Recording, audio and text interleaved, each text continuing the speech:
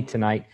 Pretty much all of the passages in the text that we're going to go through is just straight through 19 through 20 tonight. So you can follow along in your Bible, or I've got the verses printed for you in your verse packet there, or your packet there in the back.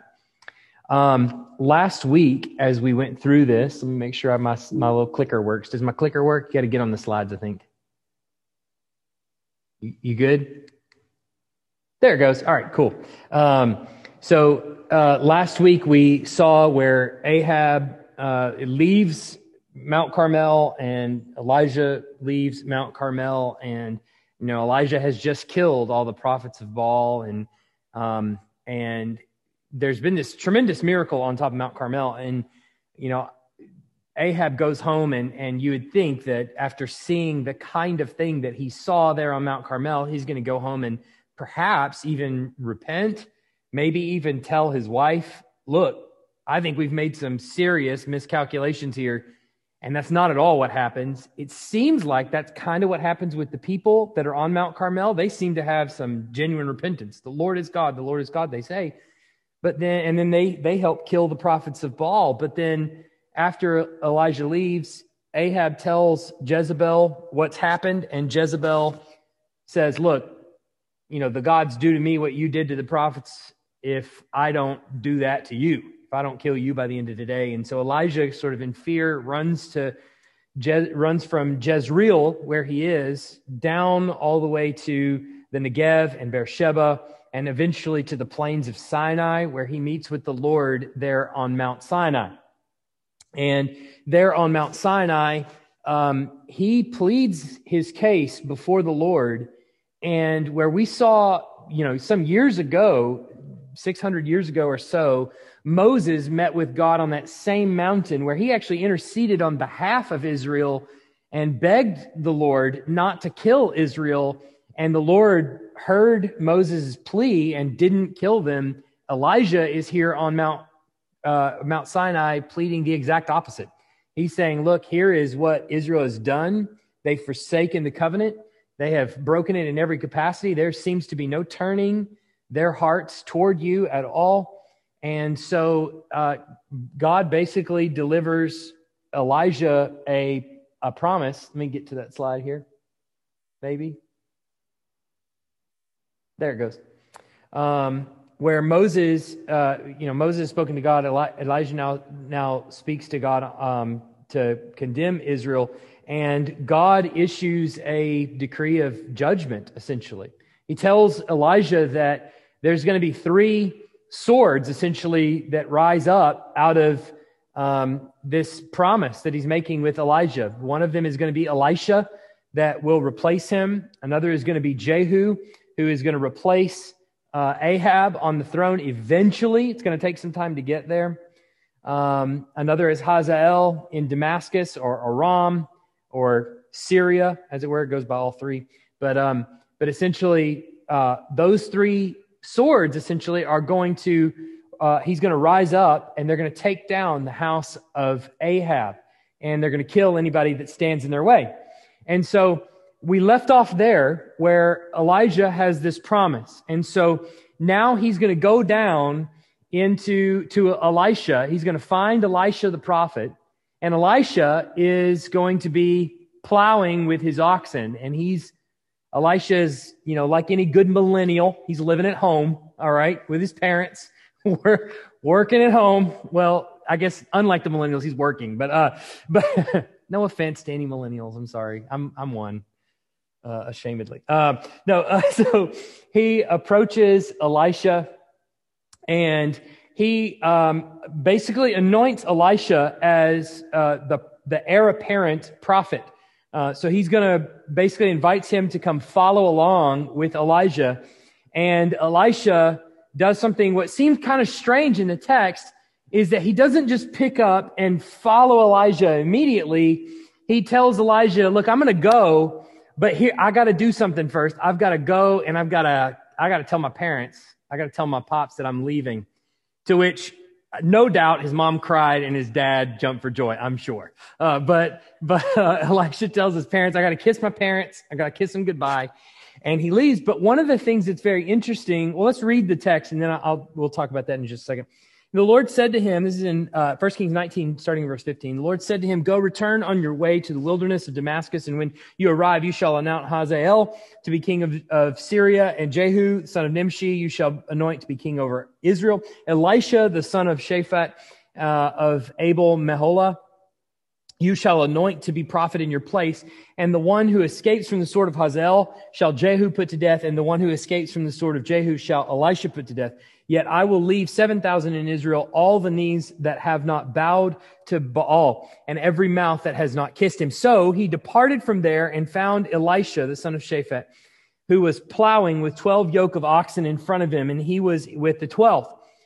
Elijah passed by him and cast his cloak upon him, and he left the oxen and ran after Elijah and said, let me kiss my father and my mother, and then I will follow you. And he said to him, go back again, for what have I done to you? And he returned from following him and took the yoke of oxen and sacrificed them and boiled their flesh with the yokes of oxen and gave it to the people, and they ate. Then he arose and went to Elijah and assisted him.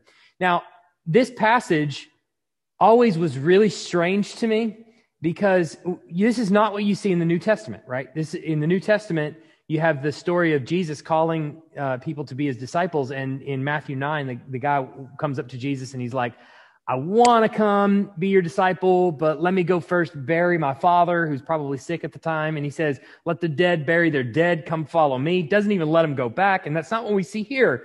And so you're tempted to kind of say, okay, is Elisha being sort of weird here? Is he not wanting to follow? Is there some reluctance? And that's not really the case at all. In fact, Elijah, it's agreeable to Elisha to go back and say goodbye to his father. But one way that you see the commitment of Elisha here is that he burns his oxen. Or it might be his dad's oxen. I'm not sure, but certainly that would be a lot more strange if he burned his dad's oxen. But I think what it shows is his commitment to the cause. He's not returning. His expectation is not to have to return to the oxen and pick back up to the farming life. Instead, what his expectation is that he's going to leave, and he's burning all of his bridges behind him. He's killing everything. His chance of survival in his previous life is burned to the ground. And so he is literally forsaking everything. And I think that's even the case where he's telling his parents goodbye. He tells them goodbye, burns his oxen, and then leaves. I could just imagine. That's why it was always weird to me. I could just imagine that, his dad was like, okay, you're leaving. And then you also burned my oxen? Why did you burn my oxen? I always thought that was funny. But anyway, so Elijah comes up to him and sort of out of the blue just sort of puts his cloak on him. And there's not necessarily a proper anointing as you would see like with a king, where there's, the prophet breaks the oil and puts it on his head. But essentially Elijah putting the cloak that he had as a prophet on the shoulders of Elisha is no doubt the qualification of anointing. That is Elisha's anointing, him taking the mantle that he bears and putting it on the shoulders of Elisha. There's no doubt in my mind that Elisha knew who he was, knew that Elijah was a prophet and was a man of God, and probably knew who he was. Who knows? He may have even been on Mount Carmel. But there's probably not much of a doubt that Elijah knew who Elisha was as well. So it's not as though the way it's presented in the text, obviously, is it's sort of out of the blue. Odds are it wasn't. Odds are they probably had some familiarity with one another. But nevertheless, Elisha is anointed and he leaves everything and follows after Christ or after Elijah. And I think probably the implication here too in the Gospels is that what Christ is calling for is something that even more than what Elijah called for. Elijah was, you can part with your previous life before you take up the call to follow me. And Jesus is saying, what I'm asking for is even a steeper commitment, as it were. to leave father and mother, even hate father and mother, as he puts it in the Gospels, which is always kind of communicates that strength of the call. So the importance, I think, of understanding a lot of what we're doing in this study through the Old Testament is not just thinking about just reading the text and taking it as it comes, because what you'll notice as you read through the Old Testament is this sort of presented to you in these sort of episodic movements, right? Like you get, Elisha is called to be a prophet, and then all of a sudden now we have Ben-Hadad, which is what we're going to focus on in chapter 20, where Ben-Hadad out of Damascus or out of Syria, or you may have in your text Aram, but it's all the same place. But Ben-Hadad kind of picks up, and now all of a sudden he's ready to attack Israel, and we're on to a new episode.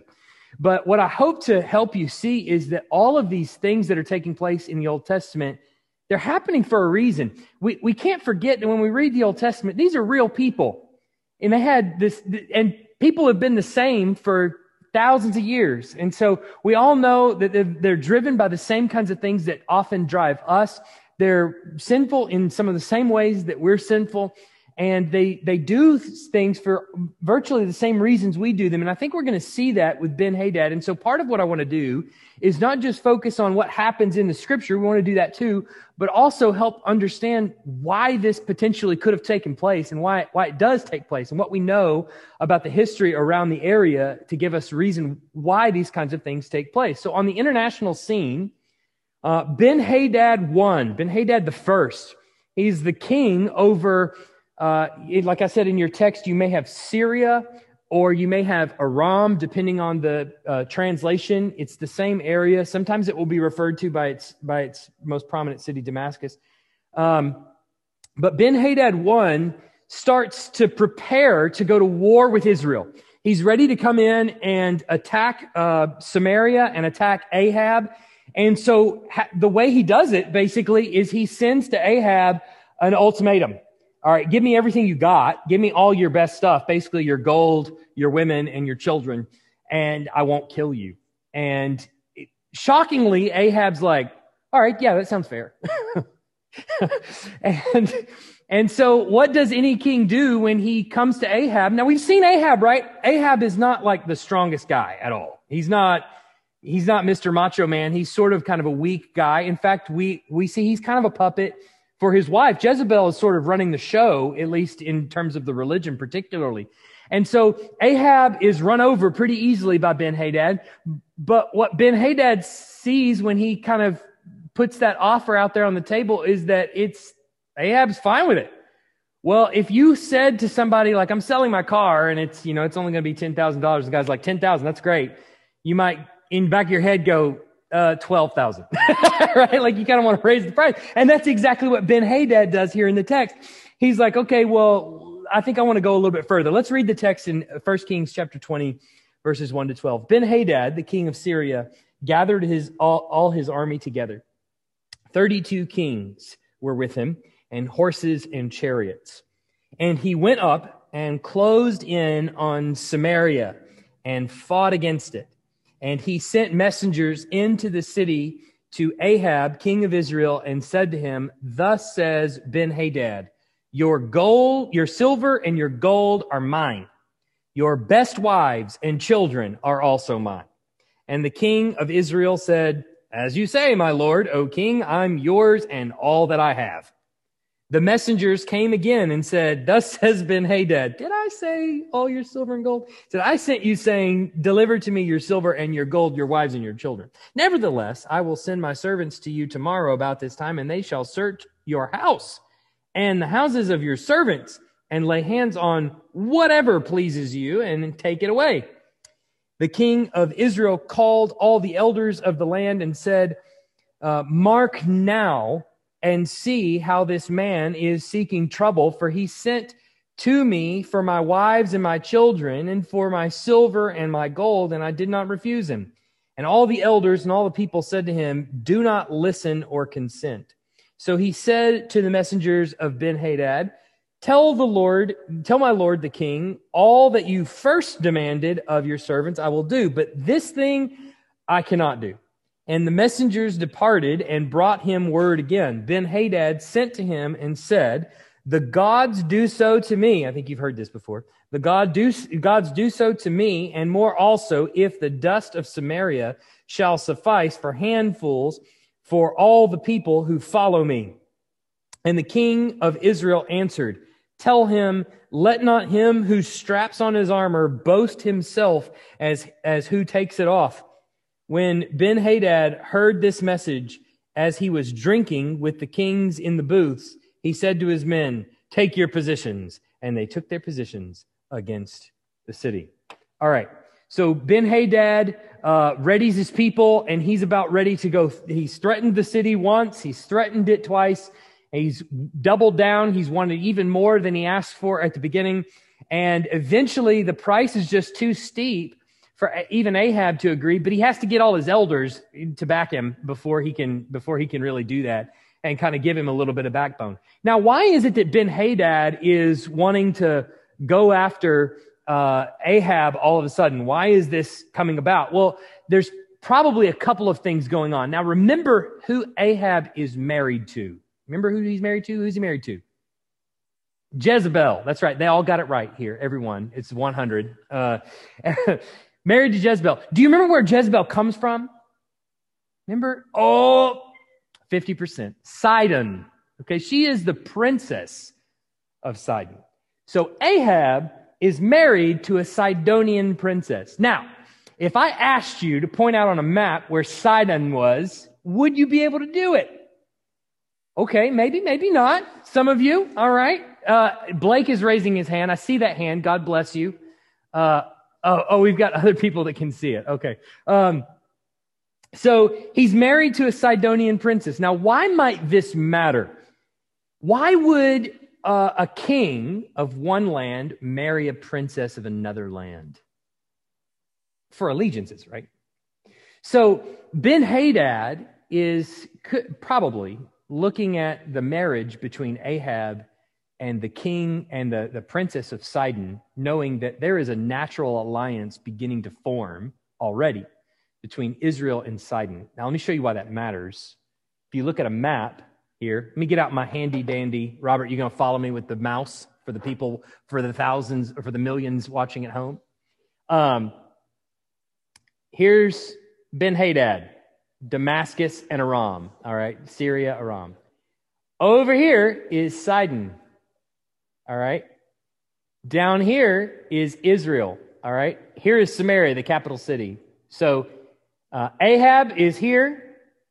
Sidon here. Notice what is formed here is, if it's a tight alliance, is going to be a blockade from Damascus getting down into the Mediterranean Sea for the resources that would be, if you need resources, you need to be near water, right? Okay. So that's a blockade from him getting down here, but it also really blocks him from using the coastline for any reason, right?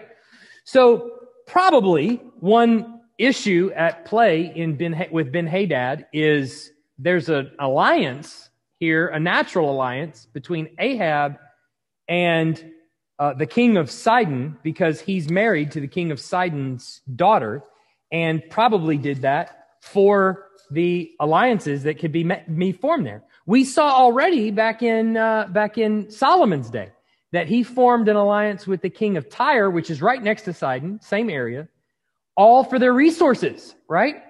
Tyre provided a lot of the resources for the temple, for Solomon to build the temple. Obviously, Ahab had to start building some temples. Now to Baal, not to God, but had to start building some temples, and he needed resources too. Well, he happened to marry Jezebel, right? Who has a natural connection to the area. So there's already kind of a formation of an alliance there, which most likely has some, implications in the reason why Ben-Hadad decides to move into Israel. But that's probably not the most prominent one. Now, based on the demand that we see in verses 3 and 4, look at verses 3 and 4. He says, just flat out, your silver and your gold are mine, your best wives and your children are mine. And Ahab just consents. He says, fine, you can have them. All right. Why would Ahab do that? Probably because Ahab is likely some sort of a vassal to Ben-Hadad. What is a vassal? you know what that is?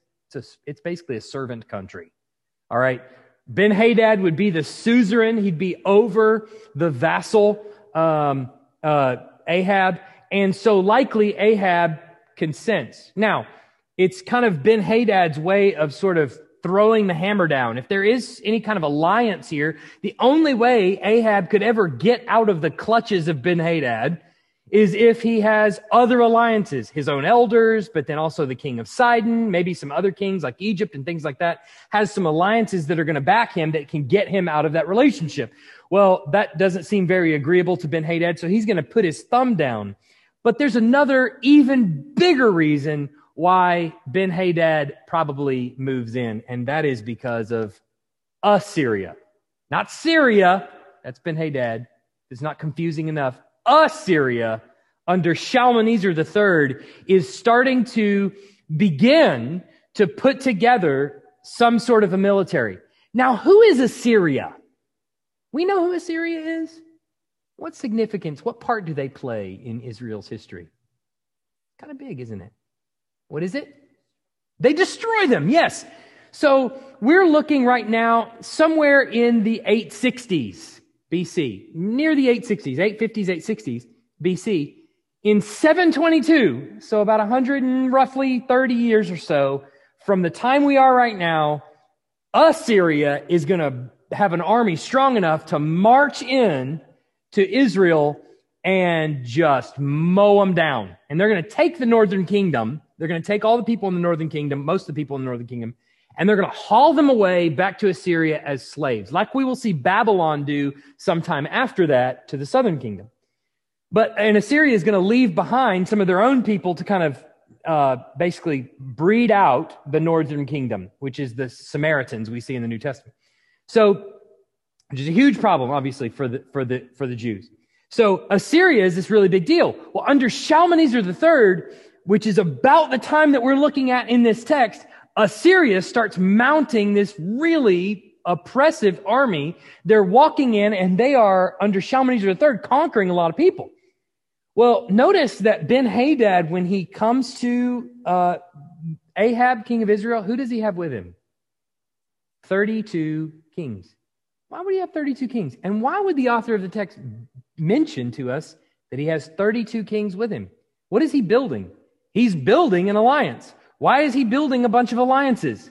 Well, because Assyria is out here to his which is basically to his. Let me look at the map here, if I can get it up here. Hang on. Assyria is out here to his east. So Assyria is out here to his east and to his north, and they're a threatening presence, right? So if he's going to have any hope of defeating Shalmaneser III, he has to mount an army that can match him. And so how is he going to do that? Well, he's got to get Ahab. If Ahab is pretty close to Sidon, getting Ahab is also getting Sidon. It's probably also getting Tyre, because Tyre and Sidon are birds of a feather. It might also connect him down into Egypt, which he could use some of the resources down in Egypt. So he's likely going into Israel as part of kind of a force that he's kind of building in hopes of taking all of the resources of Israel and applying them to the war out east that he's about to have to fight in Assyria. So the point is to say, all of this happens for a reason.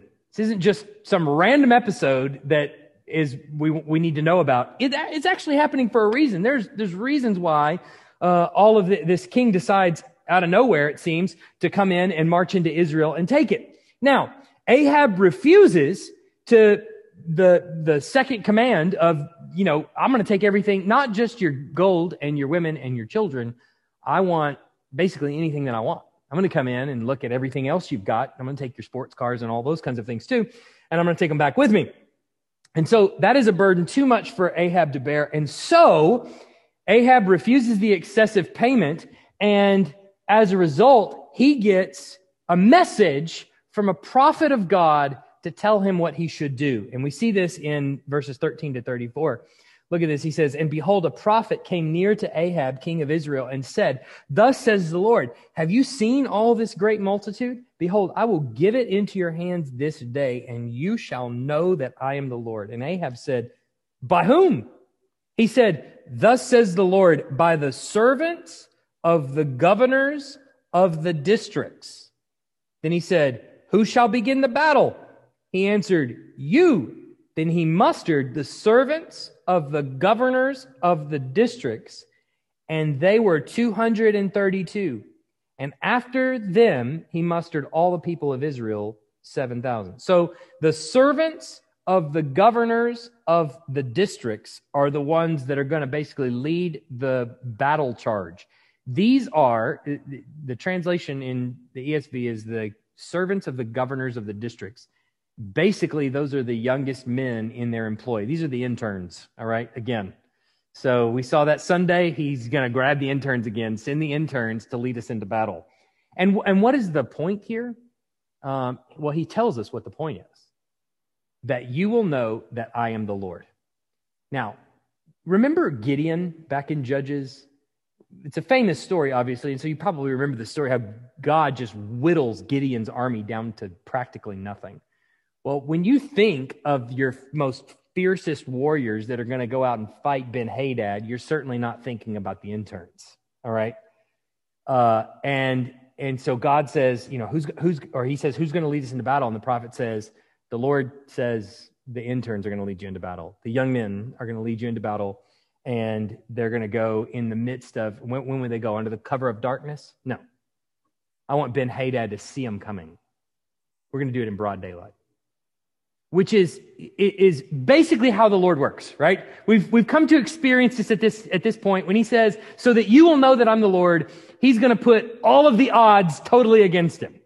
So that at the end of this, Ahab will have absolutely no reason to trust that the Lord is God. And yet, Ahab is still going to fail. In fact, what we're going to see by the end of this is Ahab fails in a very similar way to King Saul in 1 Samuel, as it brings closer to the approach of Ahab's kingdom coming to ruin. So, Ahab goes out and he fights Ben-Hadad, and they win the battle. Look at this. He says, and they went out at noon while Ben-Hadad was drinking himself drunk in the booths, he and the 32 kings who helped him. The servants of the governors of the districts went out first, and Ben-Hadad sent out scouts, and they reported to him, men are coming out from Samaria. He said, if they have come out for peace, take them alive. Or if they have come out for war, take them alive. So these went out of the city. Remember, he's not sober. So these went out of the city, the servants of the governors of the districts and the army that followed them. Each struck down his man. The Syrians fled. Israel pursued them, but Ben-Hadad, king of Assyria, escaped on a horse with horsemen. And the king of Israel went out and struck the horses and chariots and struck the Syrians with a great blow. Then the prophet came near to the king of Israel and said to him, come, strengthen yourself and consider well what you have to do. For in the spring, the king of Syria will come up against you. Again, basically. And the servants of the king of Syria said to him, their gods are gods of the hills. So they were stronger than we. But let us fight against them in the plain, and surely we shall be stronger than they. And do this, remove the kings, each from his post, and put commanders in their place, and muster an army like the army that you have lost, horse for horse, and chariot for chariot. Then we will fight against them in the plain. Surely we will be stronger than they. And he listened to their voice and did so. Okay, so what's happening here? In the very next year, wait, hang on 1 second. All right, let's take a look again where this is at. I know you can't really see this very well. People at home might be able to see this a little bit better. This right here is Aphek. This is where the second battle is going to take place. So with the first battle, Ahab just whips Ben-Hadad up one end, down the other. Ben-Hadad has to run off screaming, and he's on horseback, and he gets away and he escapes, but few other people do. They're almost all dead. Okay, so Ben-Hadad has to mount another attack, and he has to come back. And so this time they're going to attack him at Aphek. And you can see the logic that they apply to the second battle. They're already telling him what the logic is. Well, the last time we went down here and we got beat by Israel in Samaria. We got beat on their home turf. But you see, their gods are the God of the hills. Okay?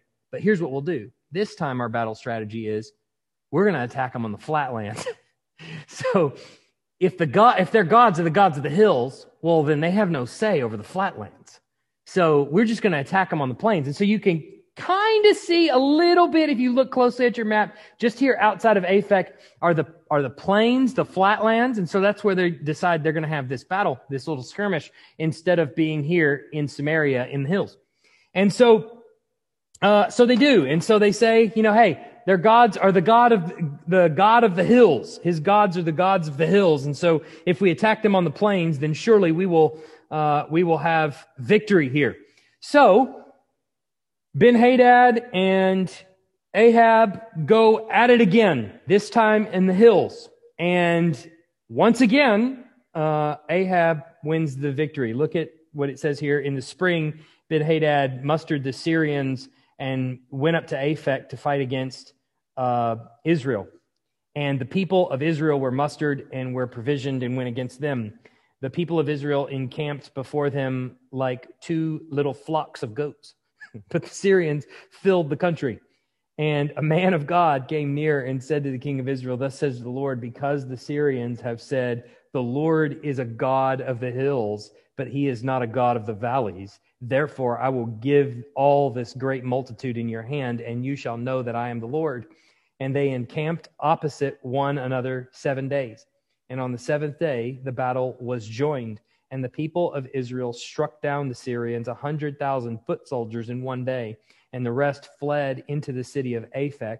And the wall fell upon 27,000 men who were left. Sounds like the battle of Jericho, right? With Joshua. But Ben-Hadad also fled and entered an inner chamber. Now listen to this. Entered an inner chamber in the city. And his servant said to him, "Behold, now we have heard that the kings of the house of Israel are merciful kings. Let us put sackcloth around our waist and ropes on our heads and go out to the king of Israel. Perhaps he will spare your life." So they tied sackcloth around their waist and put ropes on their heads and went to the king of Israel and said, "Your servant Ben-Hadad says, please let me live." And he said, "Does he still live? He is my brother." Now the men were watching for a sign, and they quickly took it up from him and said, "Yes, your brother Ben-Hadad." Then he said, "Go and bring him." Then Ben-Hadad came out to him, and he caused him to come up into the chariot. And Ben-Hadad said to him, "The cities that my father took from your father I will restore, and you may establish bazaars for yourself in Damascus, as my father did in Samaria." And Ahab said, "I will let you go on these terms." So he made a covenant with him and let him go. Now, this is actually a really big deal. So we find out that one of the reasons why the Lord is going to squash Ben-Hadad like a bug is because he insulted the Lord. Your God's a God of the hills, surely not a God of the valleys. And it is for this reason that I'm going to show you that I'm the Lord. I'm not only going to show you, I'm going to show Ben-Hadad. What does that mean that Ahab is supposed to do to Ben-Hadad? He's supposed to kill him. All right, go back. But instead of killing Ben-Hadad, he lets him go. He makes a covenant with him. And what is the covenant based on? Remember, the previous deal was Ben-Hadad was going to march into Israel, and he was going to take all that belonged to Ahab, and he was going to take all his money, his gold, his silver, his women, and his children. The covenant now is that he can come into Damascus, that Ahab can come into Damascus, and he can take Ben-Hadad's money, essentially. He can set up a store there. You can set up a shop. I'll let you take your business internationally. And I'll set it up here, your little shop, and you can sell your wares here, and you can make money and bring it back into Israel. So you can come into my country and you can take your money. So Ahab does not have the right to do this. It's not Ahab's win. It's not Ahab's victory. He was like two little flocks of goats standing in front of Damascus. The Lord had already in the previous year eliminated Ahab's army and gave him the victory anyway over Ben-Hadad. And now he looks like two little flocks of goats. And the Lord says, I'm still going to beat him. Why? Because he's insulted my name. And so, just like what Joshua was commanded to do to Jericho, commanded to do to Ai, commanded to do to all the cities that they invaded, they were to do what? They were to burn it to the ground. So it was with Ahab. He has the victory. He is supposed to burn them to the ground, kill everything that was in a fight against the Lord's army. And instead, he sells it out for money. The Lord is never kind with stuff like that when it's insulting to his name. So it's a personal offense to the Lord that happens here. And so we get this really strange passage in chapter 20, verse 35 to 43. And I want to read it first, and then I want to talk about what it means, because it's very strange. A certain man, this is starting in verse 35, a certain man of the sons of the prophets said to his fellow at command of the Lord, "Strike me, please." But the man refused to strike him.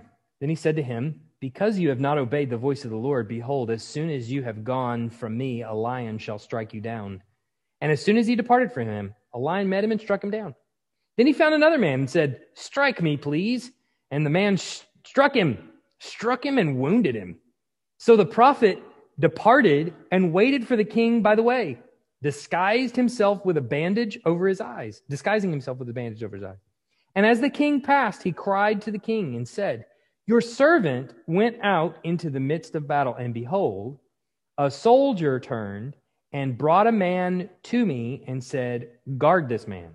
If by any means he is missing, your life shall be for his life, or else you shall pay a talent of silver.' And as your servant was busy here and there, he was gone. The king of Israel said to him, 'So shall your judgment be. You yourself have decided it.' Then he hurried to take the bandage from his eyes, and the king of Israel recognized him as one of the prophets. And he said to him, 'Thus says the Lord, because you have let go out of your hand the man whom I devoted to destruction.'" That's the same word that is used for what Joshua and the armies of Israel were supposed to do. "Therefore, your life shall be for his life, and your people for his people." And the king of Israel went to his house, vexed and sullen, and came to Samaria. So what's happening here? Well, basically, he's going to trap Ahab in a battle of self-condemnation. All right? Ahab's going to condemn himself. All right. How does he do this? By a little drama. Okay? He puts on a little play. But first, the prophet goes to a man. This is very strange. Admittedly, we don't really do probably a ton of this, but nowadays. But the man goes to a guy and he says, "All right, hit me right in the face." And the guy's like, "No, I don't want to hit you in the face." And he says, "Well, okay. Well, if you won't hit me in the face, you've disobeyed the word of the Lord, and so a lion's going to eat you." And sure enough, a lion eats the guy. All right, that's weird enough. So if a guy ever tells you, "Hit me in the name of the Lord," you hit him, I guess. That's the moral of the story. But he didn't, and so he's eaten by a lion. All right. So he goes to the next guy and he says, "Strike me, please." And the guy is like, "With pleasure." And so he hits him as hard as he can. And the guy now has like cuts and bruises all over his face. And so with bruised and wounded, he bandages himself up. And it turns out that all of that was for the purposes of fooling the king into thinking that the story that he's about to tell him was actually true, that it actually happened, that he was supposed to be guarded. He was put in a place, and a soldier was put over here, and the guy said, "Look, you need to guard this man. And if you don't guard him, then you're going to die. If something happens to him, you're going to die, or you're going to have to pay a talent of silver. But something, you're going to have to pay restitution for this man's life if something happens to him." And so it's agreeable to the guy. And then all of a sudden, the prophet's telling the king, all of a sudden, I'm going here and there, and I look up and my bodyguard's gone. All right. And so the guy has to die, right? That's the implication. The soldier has to die. And so he's coming to the king because he needs a judgment in the matter. That's what the king thinks. That's what Ahab thinks. And so Ahab tells the guy, "All right, Well, as you said, the guy needs to be put to death. I give the death penalty for this situation. So then, in the ultimate Mission Impossible Tom Cruise moment, he rips off the mask and he says, I'm actually a prophet. And Ahab goes, right? And he realizes, oh no, this is a prophet. What have I done? He has condemned himself. This is a little drama that this man has put on for Ahab that's supposed to be kind of a parable of what Ahab has just done to Ben-Hadad. You were supposed to watch Ben-Hadad. You were supposed to do as I told you, and you didn't. So what is going to happen to you now? And Ahab immediately realizes what he's just done is given himself the death penalty in the eyes of God, right? You'll remember probably the scene where Nathan the prophet goes to David and he says, the guy took this little sheep. It was the only sheep he had. And he was like, well, that man deserves to die. And he says, who is this guy? You are the man, right? Similar kind of idea is playing out here. There were essentially three big responsibilities that the king had, particularly over Israel. Go back. First, the king was to preserve sound worship, meaning that they were to root out idolatry in the nation of Israel. So Ahab is 0 for 1 on that, right? He's building monument after monument, but also they are to protect and not oppress their kindred, meaning they're to protect the nation of Israel from being taken advantage of, and certainly not take advantage of their neighbors. They're to bear faithful witness to the world as they fight Yahweh's battles against his enemies. So they're to do exactly what Yahweh commands them to do in battle. But what we're going to see instead is that Ahab doesn't do every single one of those. He's going to walk through in the next 3 chapters, and he's going to refuse to do each one of those. Here, he is refusing to fight Yahweh's battles the way Yahweh wants those battles to be fought. In the next chapter, he is going to oppress his kindred by taking his land. And finally, he is going to absolutely reject the word of the Lord completely. Now, ironically, we actually see Saul do this same thing in 1 Samuel 13 to 15, except he does them in reverse order. But he does the same 3. He commits very similar sins anyway. Remember in 1 Samuel 13, he's told to wait for Samuel to get there before he makes the sacrifice and let Samuel make the sacrifice. And he's looking at the Philistines and he's kind of pacing back and forth like a caged lion. And he's like, when is Samuel going to get here? He said he was going to be here right by now. He's still not here. All right, look, here's what I'm going to do. I'm just going to make the sacrifice myself. I know it wasn't supposed to. I'm just going to make the sacrifice myself. Then the next chapter in 14, he says they have victory over the Philistines. And he says, look, there's a fast that's going to be on Israel. And I'm going to kill anyone that breaks it. And their army is hungry. And Jonathan has no idea about the fast that's been decreed. And he picks up honey and he eats it. Essentially, Saul, we talked about this at the time, Saul has just bound his own nation under a death vow. And he didn't have to, but he does anyway, as almost like a punishment, it seems. It wasn't. It was like a celebration of reward. But a fast? Why? That's ridiculous. Let your army eat. And then in chapter 15, remember, he's told to kill Agag. They kill the Philistines, they kill the other armies, and he takes Agag and he's told to burn him to the ground, and he lets Agag live. That's when Samuel comes along and says, the Lord's rejected you, and he hacks Agag to bits in one of the cooler chapters in all of Scripture. So Ahab is essentially walking back through these same failures of Saul, which is really just a failure of the king of Israel to not listen to the word of the Lord and fight Yahweh's battles the way Yahweh wants them fought. When we talked about Israel's conquest into the land, one of the things that they're charged with doing is burning everything to the ground as devotion to the Lord. Because what they have to realize and what they're being taught is that I am the Lord and all of this is mine. It's not yours. It doesn't belong to you. It belongs to me. And why is the nation of Israel even in that land to begin with? Why are they there? Why are they in that spot? And why are they charged to do that thing, burning everything to the ground? It's because it's a judgment on that land. The people in that land have been sacrificing their children to Molech. They've been doing all kinds of just heinous deeds in that land, and the Lord lets it happen for 400 years. He's shown 400 years of patience while Israel is in slavery in Egypt.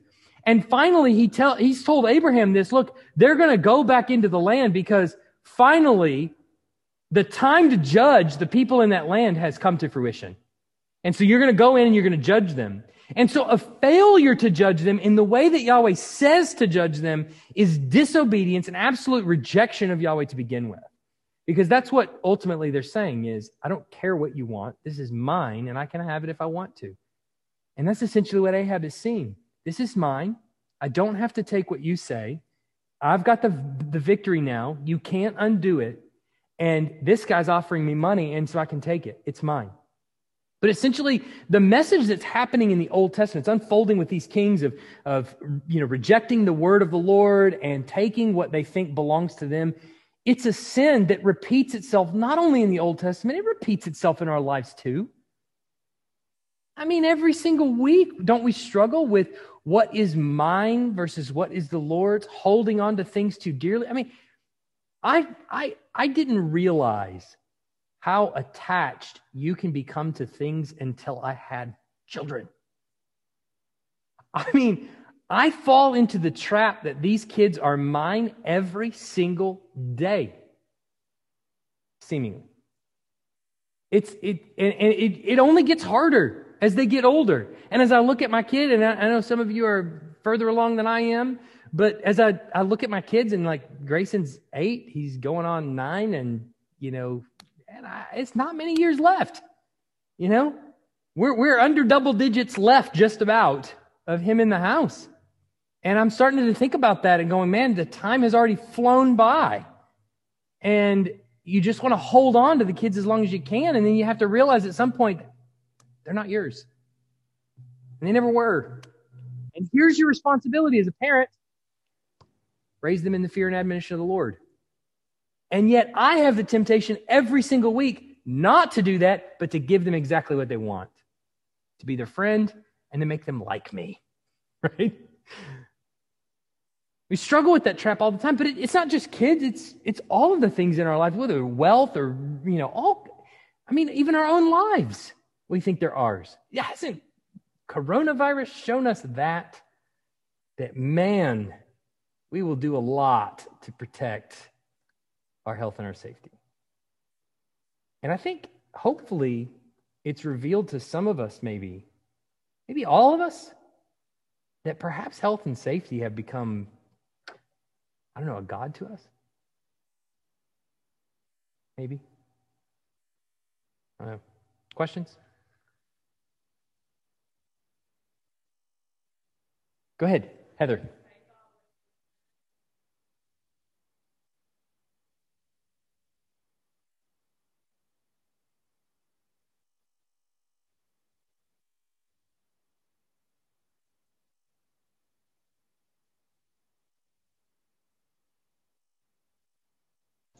We normally go in person, right? And sit in the sanctuary. Yeah. Yeah. Yeah. Yeah. Yeah. Yeah. Yeah. Yeah. Yeah. Heather was talking about her son supposed to take a gap year. Is that what you called it? A gap year? Where they're supposed to do a summer mission trip with Youth for Christ in London, and COVID pushed that back to presumably this year in August. And he's looking at some short-term mission experiences in like June and July, and she's kind of panicking, going, "Wait a minute, that you were supposed to go in August, and I want to keep you for those next couple of months." And it's sort of that same kind of idea of that they don't belong to you, and it's a hard thing, man. I would break out in hives just thinking about that happening right now. Like, for my own children, it's hard. It's not easy, On the other hand, when they become self-sufficient, you're like, woo! We did it. They flew the coop. Yeah. Good. Other questions or comments?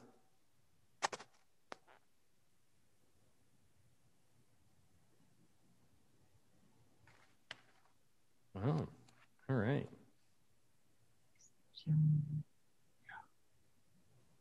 Man, everything's dead silent. Okay. All right. Okay, well, let's pray and let's go home. Heavenly Father, we thank you so much for an opportunity to walk through your word. And we see so many of the sins committed in Old Testament times are sins we still struggle with every single day. We have the blessing of having your Spirit in us to convict us, to guide us, to even lead us into good deeds, to actually, by the power of your Spirit, do what is right. To turn our hearts where they lean toward the ways of wickedness, and by the power of your Spirit to trust that what you say is true. And we are grateful for that. But we also see many times where we, in our flesh, refuse the Spirit's influence and pursue the things that we want. And even though we know it's not right. So we ask for your forgiveness. And we pray that you would continue to lead us into righteousness, that you would continue to convict us where perhaps we have held on to things that we are under the illusion are ours, and we instead will let go of those things and trust all of that is in your hand, that you have the power and the authority to bring the entire world under your heel, and indeed you will. So we pray that as we walk about this world, that we would be ambassadors of your kingdom, submitting to your will and desiring to see all of this come under your rule and your reign. Pray these things in Jesus' name. Amen.